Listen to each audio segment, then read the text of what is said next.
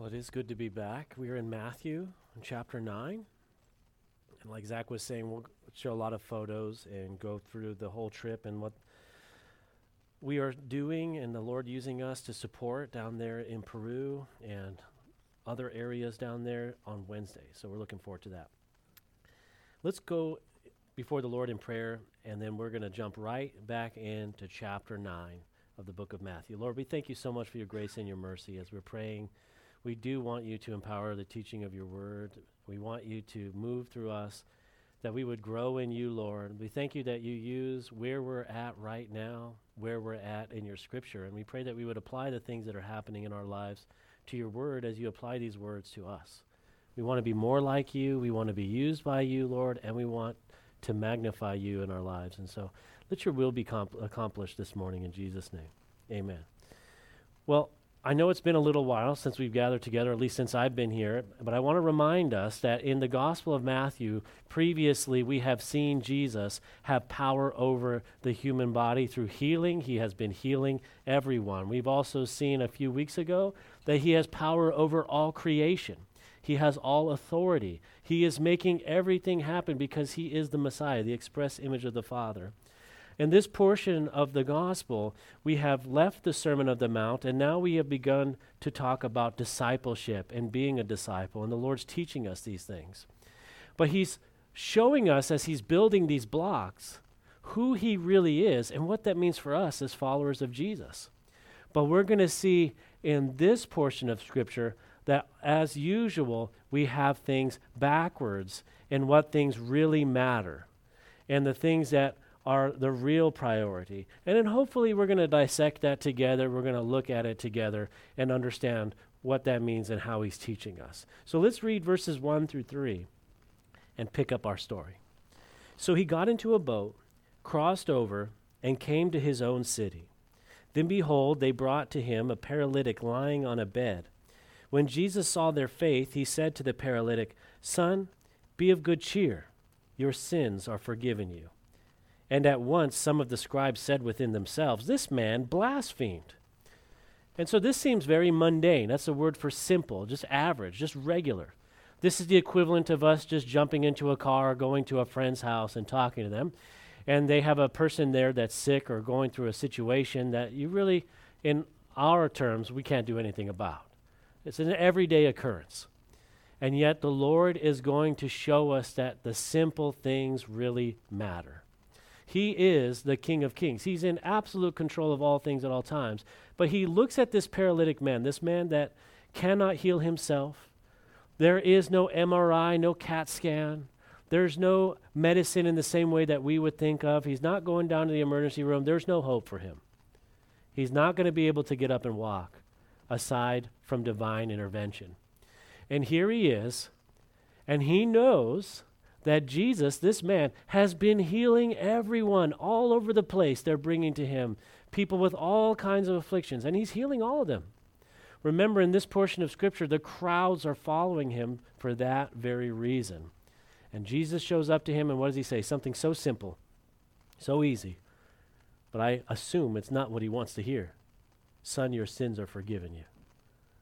The interesting thing is that we do the same thing in so many situations, but for different reasons. The reason for us is we don't have the power to do anything. How many times have you in your own life had some sickness, some illness, some issue that you can't fix, and you want God to fix it, but he doesn't fix it? And maybe you're disappointed. Maybe you feel like he's not listening. Maybe you feel like he doesn't care. Or, what's very difficult, somebody in your family, someone in your life, a friend, a coworker, somebody close to you, they ask for healing, they ask for you to pray for them, and you pray for them, and nothing happens. Or they have an issue, and you want to share the gospel with them. You want to tell them that they can be saved and know Jesus Christ as their personal Lord and Savior. But they're thinking maybe in their own heart, "I don't want that. I just want you to fix my problem." The Bible tells us that as disciples, as Christians, as followers of Jesus, that we are to be like Jesus, to have his perspective, to act like he acts, to walk like he walks, to talk like he talks. In 1 John chapter 2, verse 6, it says, "He who says he abides in him ought himself also to walk just as he walked." And so we're to be like the Lord. The first thing we see is that Jesus is available. He is there. They bring the paralytic man to him. And he doesn't heal him, though. He simply says, your sins are forgiven. That's not, I assume, what he wants to hear. The scripture doesn't say. But second, is there disappointment there? Is the guy thinking to himself, well, that's not why I'm here. That's really nice, but hey, do you mind? Could you fix me, please? And then third, what we see is immediate opposition. The Pharisees in their hearts are saying, this guy's a blasphemer. Now, to be understood clearly, to be a blasphemer in that society, the punishment is death. They're supposed to pick up rocks and start stoning him. They want to remove him entirely. And again, I want to emphasize the simplicity of this. Jesus just shows up and says something. That's it. A small conversation on the side. They're not in the temple. They're not in the synagogue. He doesn't have robes on. He doesn't have a grand entrance. He just jumped in his boat, went to his hometown, has a conversation. Simple things that you and I as Christians do all the time. But I want us to fully understand that Jesus is in absolute control and authority everywhere he goes, regardless of his answer. It's not that Jesus is powerless to heal him. It is that he is doing the greater thing. The Bible tells us in Isaiah 14:24, the Lord of hosts has sworn, saying, surely as I have thought, so it shall come to pass. And as I have purposed, so it shall stand. The scripture also tells us that the Lord sits in the heavens and does whatever he pleases. He's not limited. It's not that he can't do things. It's that he doesn't want to. Or sometimes the answer is no, or not yet, or wait, or maybe later, or I'm going to do something different. It's just not the answer that we like. When we get placed into situations like this, when we're in front of someone that wants a different solution from God, unfortunately, many of us may have the Pharisees' heart or a different heart that wants to defend the Lord. Maybe you feel doubt, you question yourself, or you wonder why the answer is no or not yet, or why he's not doing something. And we feel like maybe we're being neglected, and if we want to be true to ourselves, we may even doubt him in those darker times. But the Lord doesn't have this issue because he knows what he's going to do next. He knows that he's going to use this situation, and he knows that he is doing something that is far, far greater. In fact, Jesus is going to tell us that now in verses 4-8, and we're going to spend a little bit of time here. He says, but Jesus, knowing their thoughts, said, why do you think evil in your hearts?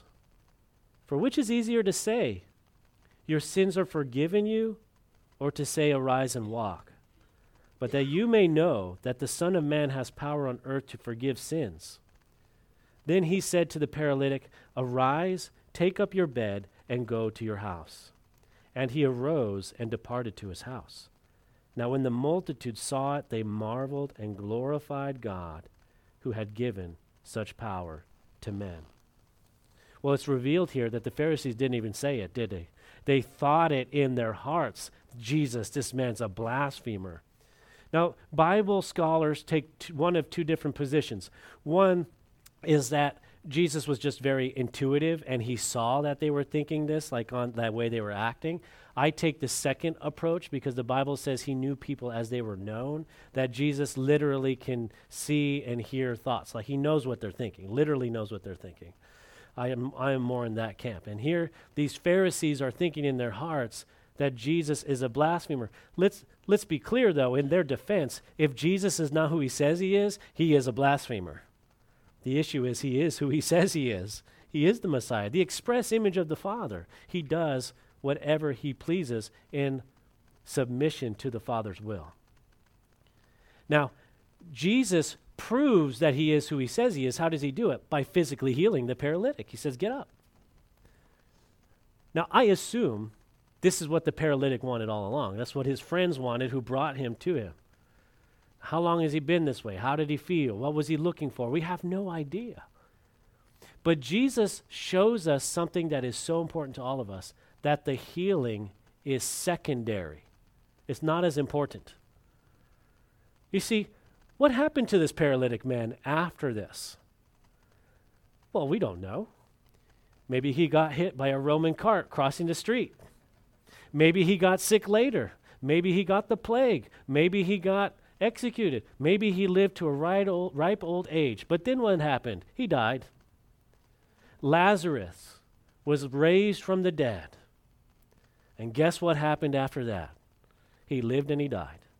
Every person that Jesus healed throughout all of his travels, they got sick again, they got hurt again, other things happened to them, and then eventually they died. But when Jesus told the paralytic man, "Son, your sins are forgiven you," he did something far, far greater.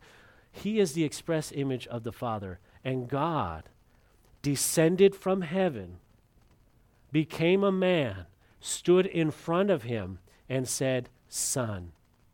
No longer separation, no longer separated from God, no longer headed to the eternal pit of fire for hell in eternity. He was reconciled to the Father through Jesus Christ. "Son, your sins are forgiven you." Who can do anything about sins? Who can pardon sins? Who can pay our spiritual debt?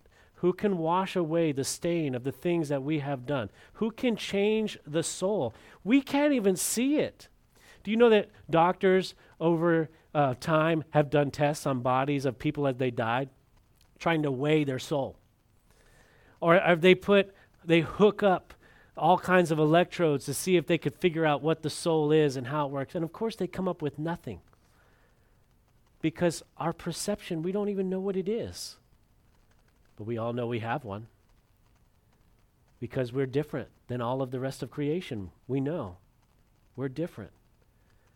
So how can we even have an effect on the thing that can't be measured or seen or understood? But the Lord does.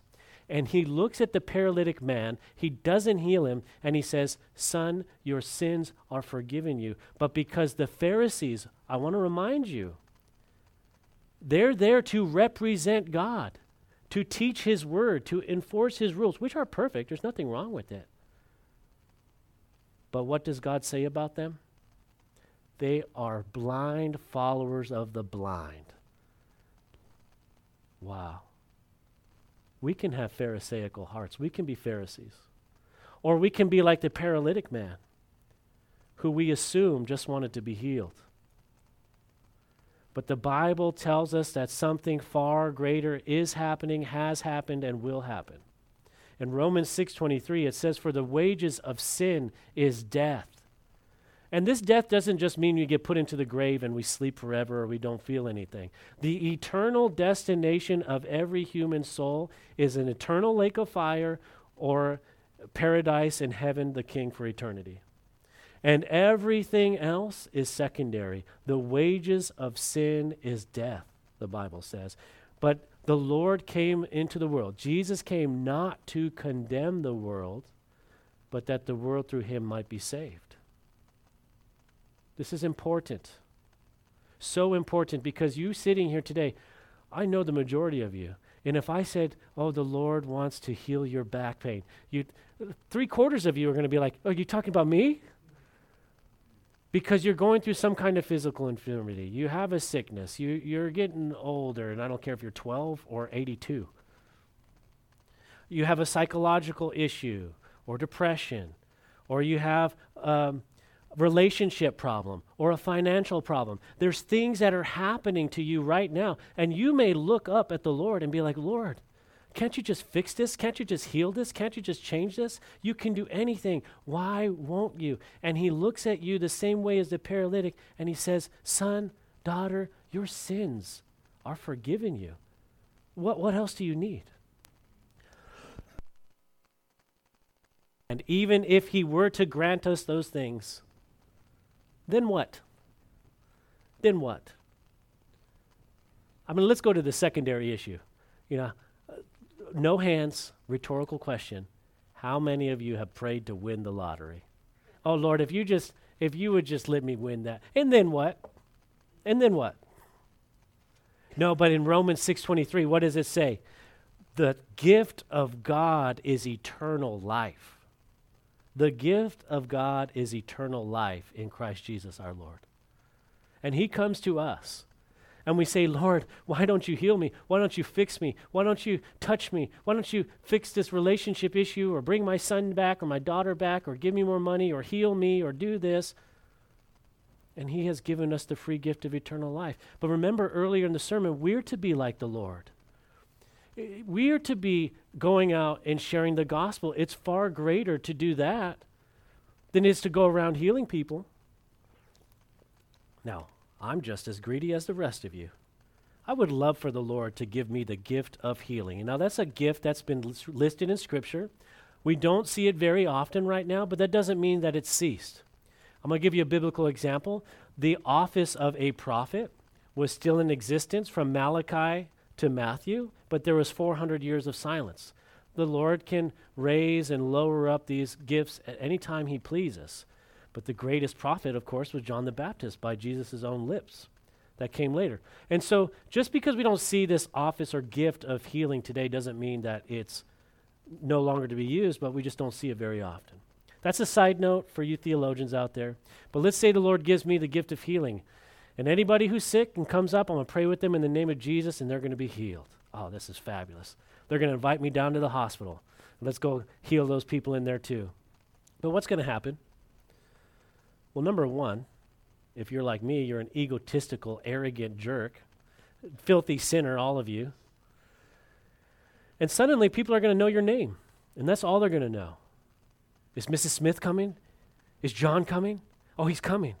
They're going to be the title of all the books and all the talk shows and in all the hospitals, and then the biggest churches are going to want to see you. And it's all going to be about you. You, me. And who's going to get the glory in that? And then what's going to happen? All those people that get healed, they're still got the same eternal destination apart from Christ. It's still going to have the same problem next week. Something else will come back. But we have been given something far greater than that, the message, the gospel, because it is not us that does the healing. It's not us that does anything through prayer. It's not us that can accomplish or do anything apart from him. It's he. He does the work. He saves us. We have been given the greater thing. In Titus 3:5, it says, not by works of righteousness which we have done, but according to his mercy, he saved us through the washing of regeneration and renewing of the Holy Spirit. And this work is far greater than any amount of healing that we can do.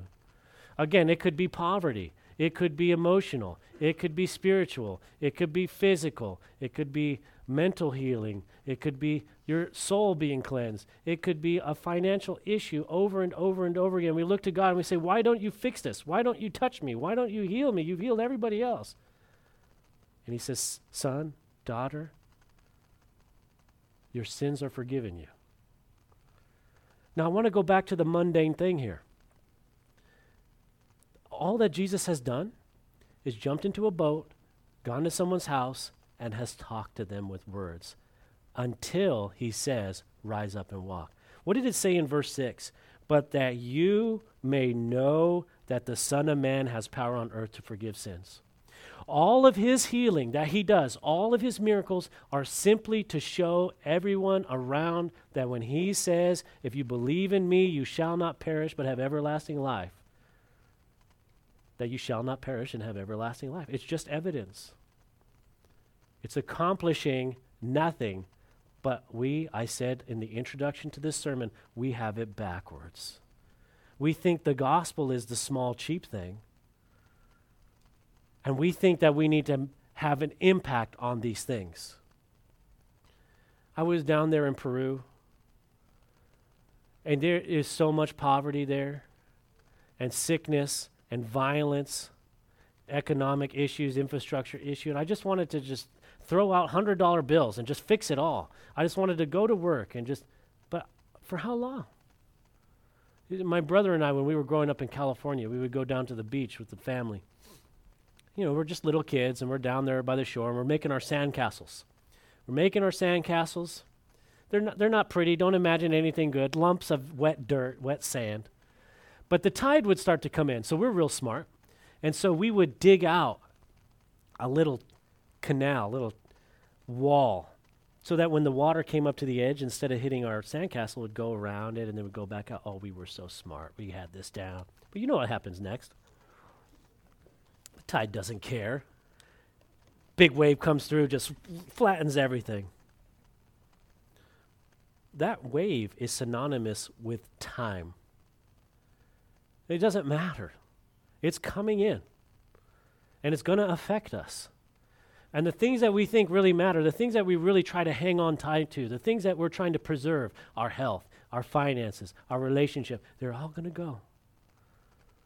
But when Jesus says, your sins are forgiven you, that is by far the greatest thing. And it's the only thing that we can really share with the world. But the world is like us. Oh, why don't you fix the poverty? Why don't you save all the kids? Why don't you stop all the wars? Why don't you feed everybody? Why don't you take care of all this? Why isn't my marriage fixed? Why don't my kids come back? Oh, God doesn't love me. He's not real. Excuse me? We have the greatest gift. A personal relationship with God through Jesus Christ and eternal salvation. Everything else is a bonus. It's a bonus. That and we are so ridiculously rich here, it's insane compared to the rest of the world. And yet we dare go and beg God, Lord, can you give me more money? Lord, can you fix this? For all the complaints about our healthcare system, we have one, and you can go to it. So many can't. And we dare go to the Lord and say, Lord, oh, could you just heal me? Could you just fix me? But what is the proof of God's love for us? That he gave his only begotten Son. Now, I told you earlier that Jesus has been showing us that he had power over healing, he had power over creation, but now, most importantly, in the smallest, most mundane things, he's showing us that he has power over souls, over our eternal destination, that he is who he says he is. What did verse 6 say? He healed the man just to show that he has power on earth to forgive sins. But then we are like those Pharisees, aren't we? Oh, he's a blasphemer. Oh, he's not doing things the way we want to do. Remember, they represent the religious institution. The word Pharisee means separated ones. And they're trying to drive out all the sinners. They're trying to drive out all the broken ones. We're going to see that come back around here in a little bit. But before we do that, I want to focus a little bit more on the small things. You see, in verse 9, it says, as Jesus passed on from there, he saw a man named Matthew sitting at the tax office, and he said to him, follow me. So he arose and followed him. Excuse me? That's like a tweet. One verse. This man's entire life has radically changed in a completely new direction. Let's build some background here. This man is a traitor to the entire Israeli nation. He is in cahoots with an occupying force. He is stealing their money to pay for that occupation, and anything over and above that is how he makes his living. And so he is most likely rich, wealthy, powerful. And Jesus goes to this traitor and says, follow me. And just as spectacular, the guy goes, yeah, bro, let's roll. I don't think he said it that way. But he just locks up shop, quits his job, and follows after him. Again, I want you to see Jesus just walks up, has a conversation, there's a response, and that's it. Listen, I have been to Twin Peaks, now a Bible college. At that time, it was a family camp up there at Lake Arrowhead, the Calvary Chapel. I'll call it a resort. I've been to Green Valley with the youth groups. It is gorgeous. It's a ginormous campus. I've been to the Anaheim Convention Center and a men's conference with 10,000 men in there singing to the Lord, seeing lives changed and people going down there and lives being radically altered. I have been to the senior pastors conference and seen some of the, quote, big names and the big guys, and amazing experience down there at Marietta Hot Springs. I don't remember a single one of those sermons, maybe one or two of those sermons, but I tell you what I do remember. I remember conversations that I had on the side. I remember people having coffee with them in between. I remember relationships that have been built or things that the Lord spoke to me over those times. I don't remember any of the conference stuff. And so, if I go to a conference now, I'm going to skip a few sessions, especially if they're boring. But that doesn't mean that the Lord's not speaking to those messages, and it doesn't mean any of the other things. I know that the Lord is just as involved in the smaller things. I'll tell you about the men's retreat conference thingy that they have at Lexington. I have more memories of the drive up there with the guys than I do of anything there. And, I know this thing's recorded. I don't really care. But Pastor John, the barbecue's not that good. But the fellowship is. Having those relationships and building those connections, that's what makes it special. But that's what we see with the Lord. Remember earlier on in our sermon, as Christians, we're to be followers like him. He's moving in those conversations. He is doing miracles with small things, jumping in a boat and going somewhere, jumping in a car, having a conversation, picking someone up, having coffee, calling them, sending them that quick text. Hey, you were on my mind. The Lord wanted me to share this verse with you. He's in those things. And all this stuff that's going on right now, Matthew being called, the paralytic being healed, the demoniac a couple weeks ago, they don't happen in the church. They don't happen in the synagogue. They don't happen in the temple. They happen wherever Jesus is, moving with his people. It's the simple things. Just follow him and share the gospel. Now, about those Pharisees, let's read now verses 10 through 13. And it says, "Now it happened, as Jesus sat at the table in the house," that's Matthew's house, "that behold, many tax collectors and sinners came and sat down with him and his disciples. And when the Pharisees saw it, they said to his disciples, 'Why does your teacher eat with tax collectors and sinners?' When Jesus heard that, he said to them, 'Those who are well have no need of a physician, but those who are sick. But go and learn what this means. I desire mercy and not sacrifice. For I did not come to call the righteous, but sinners to repentance.'" Now, this is incredible.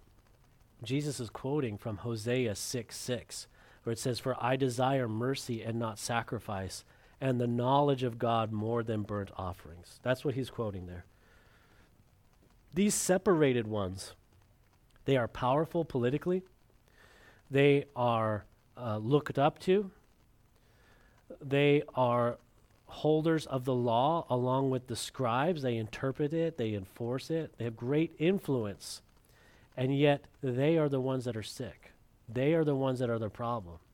And many times it is people in the church who are supporting religious institutions and thinking that it's the stuff that does anything. And then we try and defend it. And we try and preserve it. But that's not what Jesus was about. We want to be a follower of Jesus. So the Pharisees are sick. But I want you to see something else. The tax collectors are sick too. Now they're traitors, at least nationally speaking. They're rich. They're powerful in a different way. But they too are sick, spiritually sick, and in need of a healer. Let's go even deeper. The disciples are completely lost without the Lord, and we see that multiple times. They don't know what he's teaching. They don't understand what he's doing.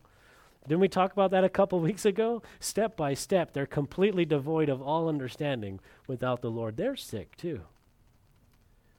The only one that has anything under control in this entire dinner is Jesus. He's there for all of them. He's there to teach them, to show them, yes, to heal them. But most important of all, he came to the world to save sinners, of which I am one. To have mercy, not sacrifice. To build relationships and to connect his creation back to its creator that has been broken and separated through sin. All of them are completely lost with him, but all of them are trying to cast judgment on him. In the meantime, Jesus knows what will be written in Romans 5:8, that God demonstrates his own love towards us in that while we were yet still sinners, Christ died for us. Nothing there about your finances, your health, your entertainment, how good you feel, if you have joy, if you are doing well in the eyes of the world. Nothing in there about your personal self-esteem, about your relationships, about how good you are at anything. He demonstrates his love to you, and that while you were yet a sinner, he died for you. And so when you look at that paralytic man, he said, son, your sins are forgiven you. He did the greatest thing that could possibly be done that no person can do, only God himself. And he says the same thing to us. What more do we need? Now remember, I started this sermon off the same way that we're going to end it. That we're to follow after him. We can go into all the world and preach the gospel. And it's our world in the mundane things where we go. In the line of the grocery store, with your family members, with your coworkers, with yourself. We preach the gospel to ourselves first and foremost. That we have the power to do nothing. Jesus said, apart from me, you can do nothing. He told us straight up. But we have him working in us and through us, his spirit that fills us. And we can share the gospel. You know, maybe he heals people, maybe he doesn't. The majority of the time I pray, people come to me and say, oh, I'm praying for healing, and we request that from the Lord. The answer is no. Or wait. And a lot of times he does it through us naturally. You know, occasionally, miracles, I've seen them. But it's rare. But every person who calls upon the Lord every time is saved. The answer is always yes, every time. And it is the far greater work. And it has the power to transform lives. No, it does transform lives. So we need to flip this thing back right. To have the proper perspective. Just the way that Jesus taught us.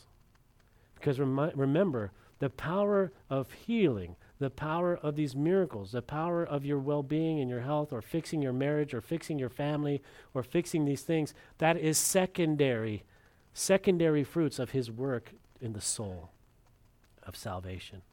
And he does these things through the most mundane, small conversations day to day. Don't overlook it. So that conversation that you have with God cleaning the toilets in the church is far more powerful than you realize.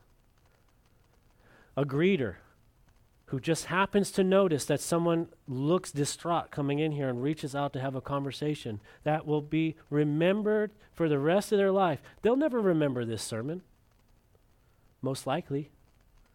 Now I'm not negating the power of the Word of God. It never returns void. Don't get me wrong. But in my own personal experience, I can remember maybe 3 sermons. But I remember a lot of relationships empowered by God. And so don't underestimate the small things. Let's pray. Lord, we thank you so much for your grace and your mercy. We pray that you continue to use us and teach us. I pray that we would grow in you, and that through all the things that you do in our lives, Lord, that you would be magnified and glorified, because apart from you, we can do nothing. We pray for the work of the soul that only you can do. You go down into the depths of us, and that you would change us and mold us and sculpt us to be the salt and the light in this world. With all the dark things and difficult things that are happening today, Lord, we know that you're still moving and working, saving souls, healing people, and changing lives. And we just pray that we'd be used as a small way as a part of that mission. In Jesus' name, amen. Well, we're here to pray with you. We'll be up front answering questions. God bless you and have a wonderful week.